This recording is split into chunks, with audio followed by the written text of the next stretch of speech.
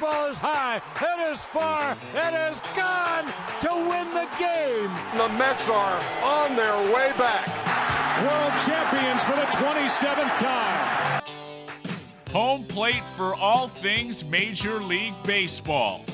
This is the Nosebleeds Podcast on WFUV Sports. Hello, everybody, and welcome to another episode of the Nosebleeds Podcast. A lot to get into in the world of baseball as we record this episode on Wednesday, December 30th. Alongside my partner, Michael Calamari, I'm Jimmy Sullivan. Happy you could be with us here for this episode of Nosebleeds. And Mike, I think we have to start, as all things in baseball start right now, with the San Diego Padres. Made a couple of big moves this week. They traded for Blake Snell. They traded for Yu Darvish most recently. Let's get into the Snell trade first, because this is obviously a big one for both sides. We remember how things left off with Blake Snell and the Tampa Bay Rays in the World Series. He was taken out in the sixth inning of that game. He was cruising, and he is out of Tampa Bay. He has been traded to San Diego. The Rays will get multiple prospects back, including Luis Patino, Cole Wilcox, Francisco Mejia, Blake Hunt. It's a trade. Mike, just your thoughts overall. The Padres make this move for Blake Snell. They make the move for Yu Darvish, and they're going all in now, trying to potentially win a World Series in 2021. Yeah, I think the Padres definitely wanted to bolster that staff, especially with Clevinger going down. And this is definitely a cost-cutting move for the Rays. They need to get down in the salary, and Blake Snell is making up 20% of the salary that they were paying their players. So this is a big-time cost-cutting move for the Rays.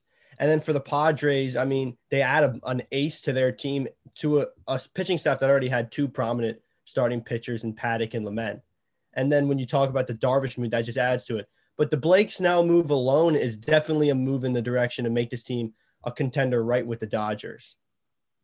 Absolutely. And that might be it's so funny to think about. That might be the biggest impediment to the Padres here is not the amount of talent on their roster, but the fact that they have to play the Dodgers 19 times a year in that division. Like, it's just tough luck, but it's going to be what they deal with as they go forward here. I think it's particularly interesting as we kind of lump these two deals together here, that you get Snell, you get Darvish, you look at the Padres' projected rotation now. You touched on the Mike Clevinger injury. They traded for him late season last year. He had Tommy John in the offseason. He's done. He's out for 2021. But you look at what the Padres have done here, and not only do they make these deals, but they still have a ton of depth in the minor leagues that they could pull from to make maybe even more moves here. Because you look at the rotation next year. This is from Jeff Passan of ESPN. He tweeted this out right when the trade came out. So you add Darvish to this. You've got Darvish, Snell, Lement, Davies, Paddock. You also have Gore, Lucchesi, Morejon, Weathers in the pipeline has added depth pieces. You go to 22, you get Clevinger back. You still have all those guys as depth pieces, and you could use that as potential capital to make more deals. I just love what the Padres have done here, because I really feel like when you're a team that is close to really being a championship contender, I think this is how you ought to behave. And good on them for making these moves. But to think that they're done, I think might be a little short-sighted, because they still have a ton of depth and a ton of pieces they could use to possibly, I think, Mike, maybe even make more moves. Yeah, I think that's definitely on the table. I mean, it's clear that this is a team that wants to make the most of the young talent they have, especially with Tatis and Machado being there. I mean, this is a team that swung the bat great last year. They were fourth in OPS ranked over the major leagues. So this is definitely a move made to help bolster that pitching staff. I do agree with you. There is moves they can make to continue to grow. And the pitching rotation, maybe not. I mean, when you get Snell, when you get Darvish, and you already have two starting pitchers there before you made those deals, I think their staff ranks right with the best in the league, if not the best. You can make that case.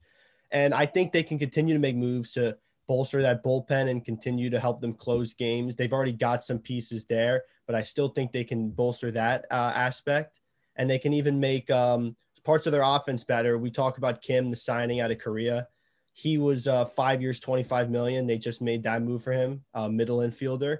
So that was one of their moves to make the offense better. But I still think there's work to be done.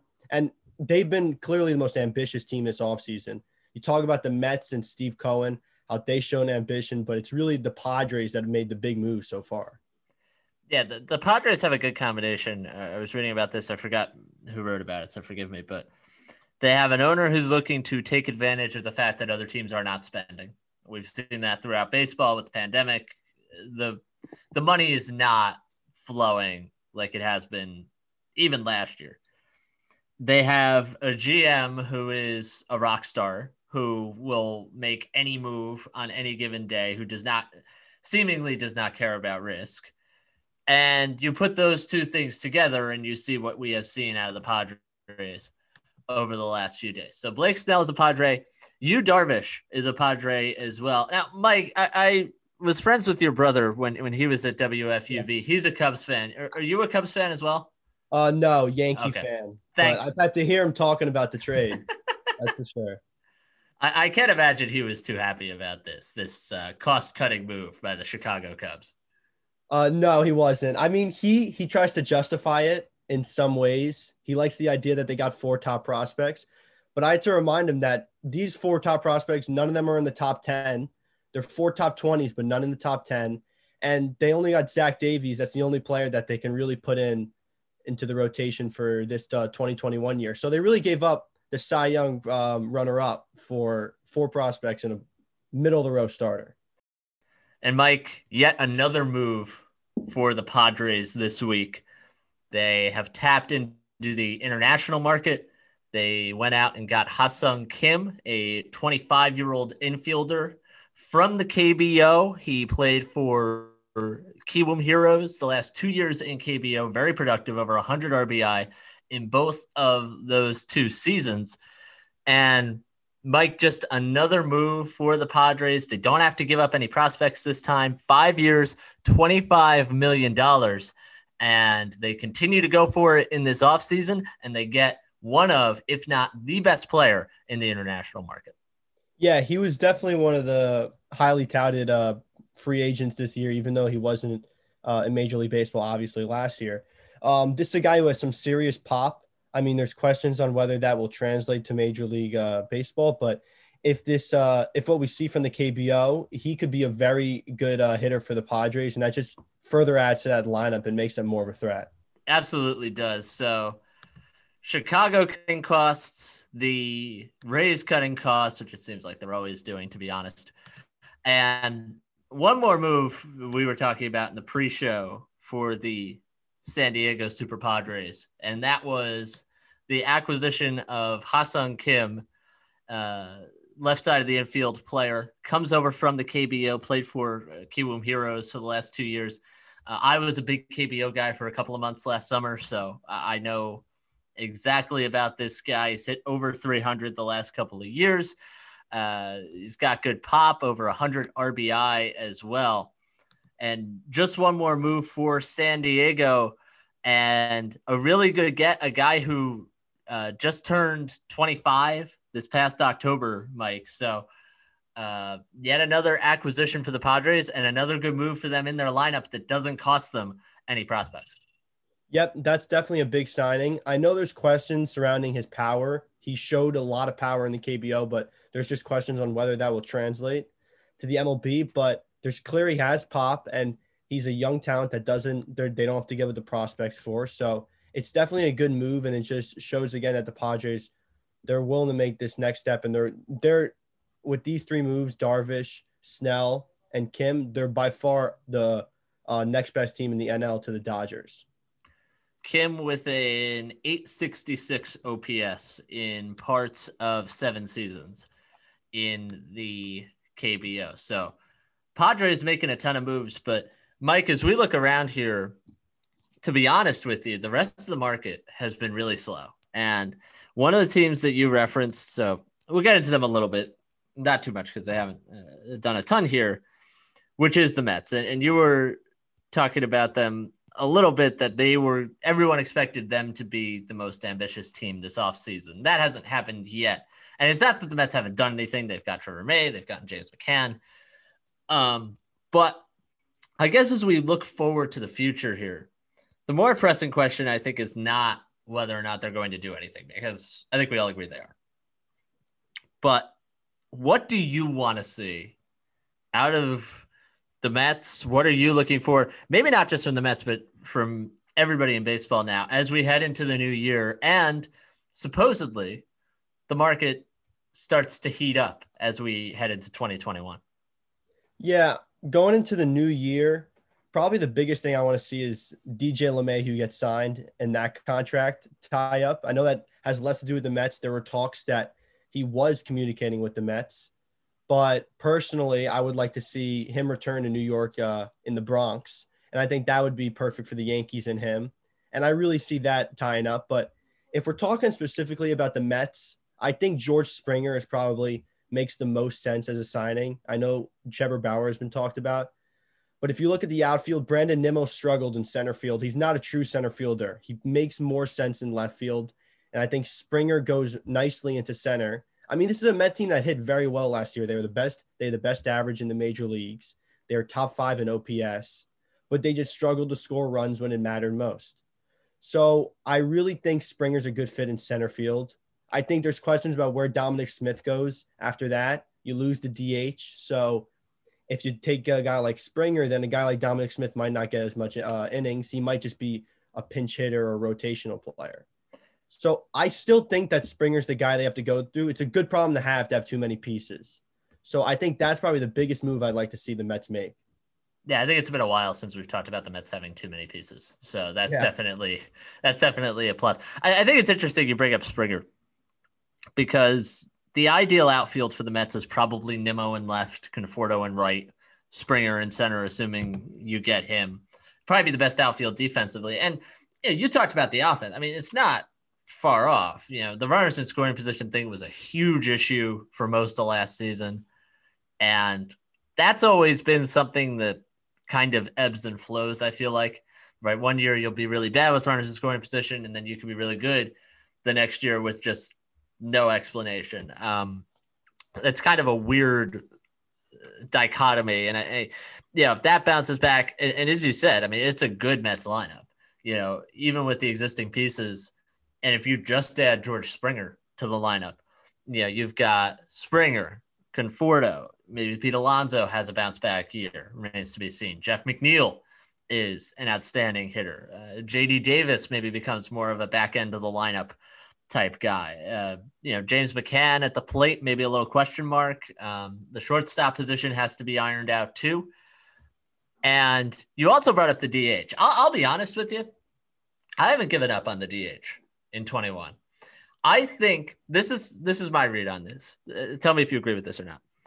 I think the DH right now, as I look at the negotiations, and baseball is, I feel like, in a perpetual state of negotiation, the DH is being used as a bargaining chip right now. That's being taken off the table, but I think we'll come back to the table as they talk about things like expanded playoffs, for example, that the owners will want, because, they need more revenue right now. Everybody needs more revenue right now. And they'll be willing to put the DH back out there. Now, it's frustrating right now that we don't know what the rule on that's going to be for next year, because that's affecting teams. And you brought up Dominic Smith. His role on this team is very different next year if there's no DH. Very debatable if he actually has a role on this team next year if there's no DH. But I think there's still a chance. And I think, a team like the Mets, as you were talking about, could really benefit from having that. Yeah, I definitely agree with the bargaining chip idea. it makes and the players want the DH. There's no doubt about that.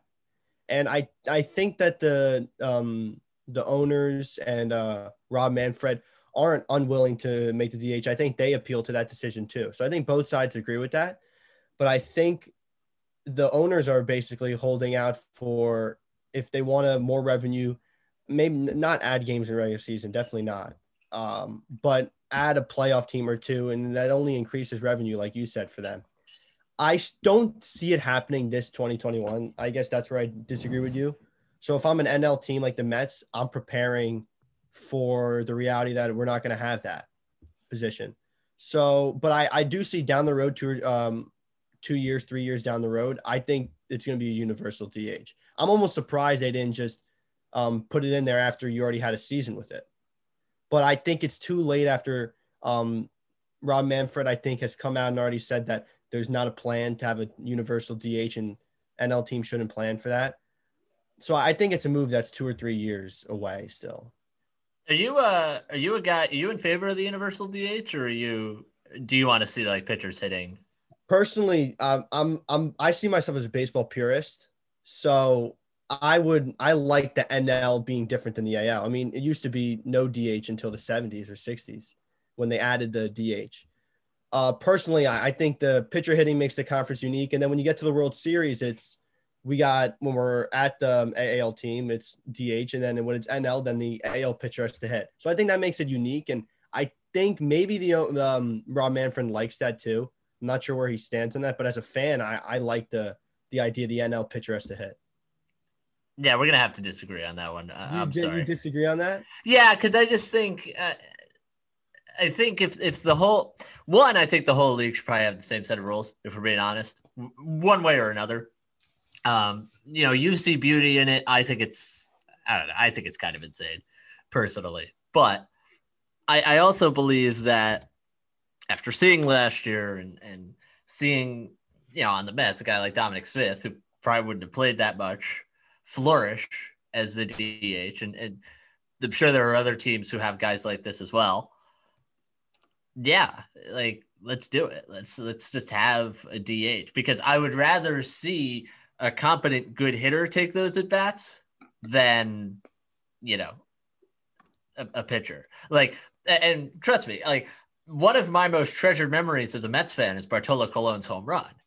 But you could also admit, like, Bartolo Colon hit 080 that year, and a DH, I don't know how good of a DH they would have had on that team, but he would not have hit 080. He would have hit better than that. So I am in favor of the DH, and seeing what happened last year really actually clinched that for me more than drove me away from it. Yeah, I see that point, but I mean, it's not like the other team has the DH and you don't. I mean, both teams going to be hitting with the pitcher, and I get the idea that both leagues should have the same rules, but I don't know. Personally, I'm just like a purist in the idea where I think it's the idea of a pitcher hitting, like, he can be a game changer and he's not supposed to be. Guy like Bumgarner or Kershaw, who are like good pitching hitters, that makes it exciting for me. And I understand the DH, but I think it's cool. Like, a team like the Dodgers they don't seem like a team that should have a DH to me. I don't know. Just because they're NL, maybe that's just me. Yeah, fair enough. I mean, it's also interesting. I will also grant you, it's very interesting to watch pitchers hit, because it's like everybody's got a different approach at the plate. Some guys have no approach. Some guys are just tapped out. But I remember it was like John Lester was like 0 for 32 his first two, when he moved to the Cubs. Yeah, I remember, wasn't it I want to say there was one game he like got a bunt down, and it was like his first time doing that in a while, and everybody at Wrigley went nuts. Yes. I don't remember. That might have been his first year or second. I don't remember. I was still in high school, so it was pretty early on when he was with the Cubs. But yeah, it'll be interesting to see. I'll make you a little wager. I think we're gonna have a DH on opening day next year. All right. I'll say we are, and we'll see what happens. All right. Well, we'll actually come up with what the stakes are later, but that's what we're going with for right now. Wanted to close this episode talking about Trevor Bauer. He is arguably the biggest fish on the free agent market this year, defending Cy Young Award winner. Pitched last year for the Cincinnati Reds. It is not believed that he is going back to Cincinnati. And there was a report late last night from Jon Heyman, who said that Bauer is looking for a 5 or 6 year deal worth anywhere from 36 to 40 million average annual value. That would put it in the ballpark of 200 million for the whole contract, just depending on the exact numbers. And obviously the market is slow. Bauer actually responded to Jon Heyman's tweet last night, as he is wont to respond to a lot of tweets. He said, "John, thank God for you. I'm learning so much about my free agency from your tweets. Keep them coming." Mike, I saw this number last night. Frankly, it seems very steep considering what the market is. But what are your thoughts as you see this unfold with Trevor Bauer as he tries to find a suitor and also at the same time tries to get the bag? Yeah, I think the report's really interesting because the $36 to $40 million is that's more than what Garrett Cole got from the Yankees, and that would be breaking the record for the most money received by a pitcher. So that's interesting. And what also what confuses me a little bit about this is that I would never think someone coming off a 60-game season would be looking for, even deserving of, that kind of money. I mean, Trevor Bauer was great, Cy Young. He was probably the best pitcher in maybe baseball that season. But I still don't see him getting that kind of money. I don't think a team is going to be willing to give him near that kind of money. I see him more in a $25 to $30 million range, $30 million being the cap, really. And I think he could get that in LA. He can get that maybe somewhere in New York. It's going to be interesting to see where he lands. I thought the Padres were an option, but now with the recent set of events, that doesn't seem like it will happen. But I see a guy like Bauer had a great season, but only 60 games, so it's such a small sample size. I don't see him getting more than 30 million. It's hard for me to believe that. Yeah, it's fascinating because you were talking about the Padres. They're probably out. I think the favorite right now is probably Anaheim. I mean, and they do not have a good track record with going out and signing free agent starting pitchers, which we saw a few years back. I think another way to kind of spin the numbers here, and granted, this is probably a little bit deceptive, but I saw this comparison and I thought it was very interesting. There are two pitchers in baseball who have the same amount of seasons of earned run average below 4. One has a career 3.90 ERA. The other has a career 4.35. One has significantly more experience than the other. We'll call him player A. The other has been in the league for, 5 full seasons. We'll call him player B. Player A is Trevor Bauer. Player B is Steven Matz. Now, I'm not comparing the two. I think Trevor Bauer's league's better. Obviously, Steven Matz is probably has his last chance coming up this season. The Mets tendered him a 1-year deal. But there is something to be said for the point you made that, he just had his best year. But again, 60-game season, 1. 2, is it sustainable? We don't know. It might be. It might not. Who knows? But I think to ask for that kind of money, and we don't know that he is. I mean, he tweeted that he's not, but who knows anymore, basically. I think to ask for a sum like that exorbitant amount of money, to me, is a bit steep. And if I'm a team that's out there that's looking to sign him, and this is for anybody, I don't think I'm paying that. As much as I would hate to say something like that, like to just ask for that much, really based on one season, if we're being honest. In a 60-game season. Yeah. I mean, what, 12 starts, 11 starts? Some, maybe 13 at most. Yeah. I don't see it. I don't see it. He's a good pitcher. Don't get me wrong, but I just would not give that kind of money for, after seeing 12 starts of him looking amazing, which you can put that together under any 12-start stretch, basically. I mean, there's been plenty of guys who have been looking like the Cy Young favorite heading into the All-Star break and then fell apart at the back half, and that could have been Bauer. He could have been the Cy Young throughout the whole year, but it's such a small sample size. Yeah, I mean, I think about all those years where Chris Sale between the White Sox and the Red Sox would look really good and would be in the All-Star game and would either get hurt or just run out of gas the last 2-3 months of the season. So I think you're absolutely right there.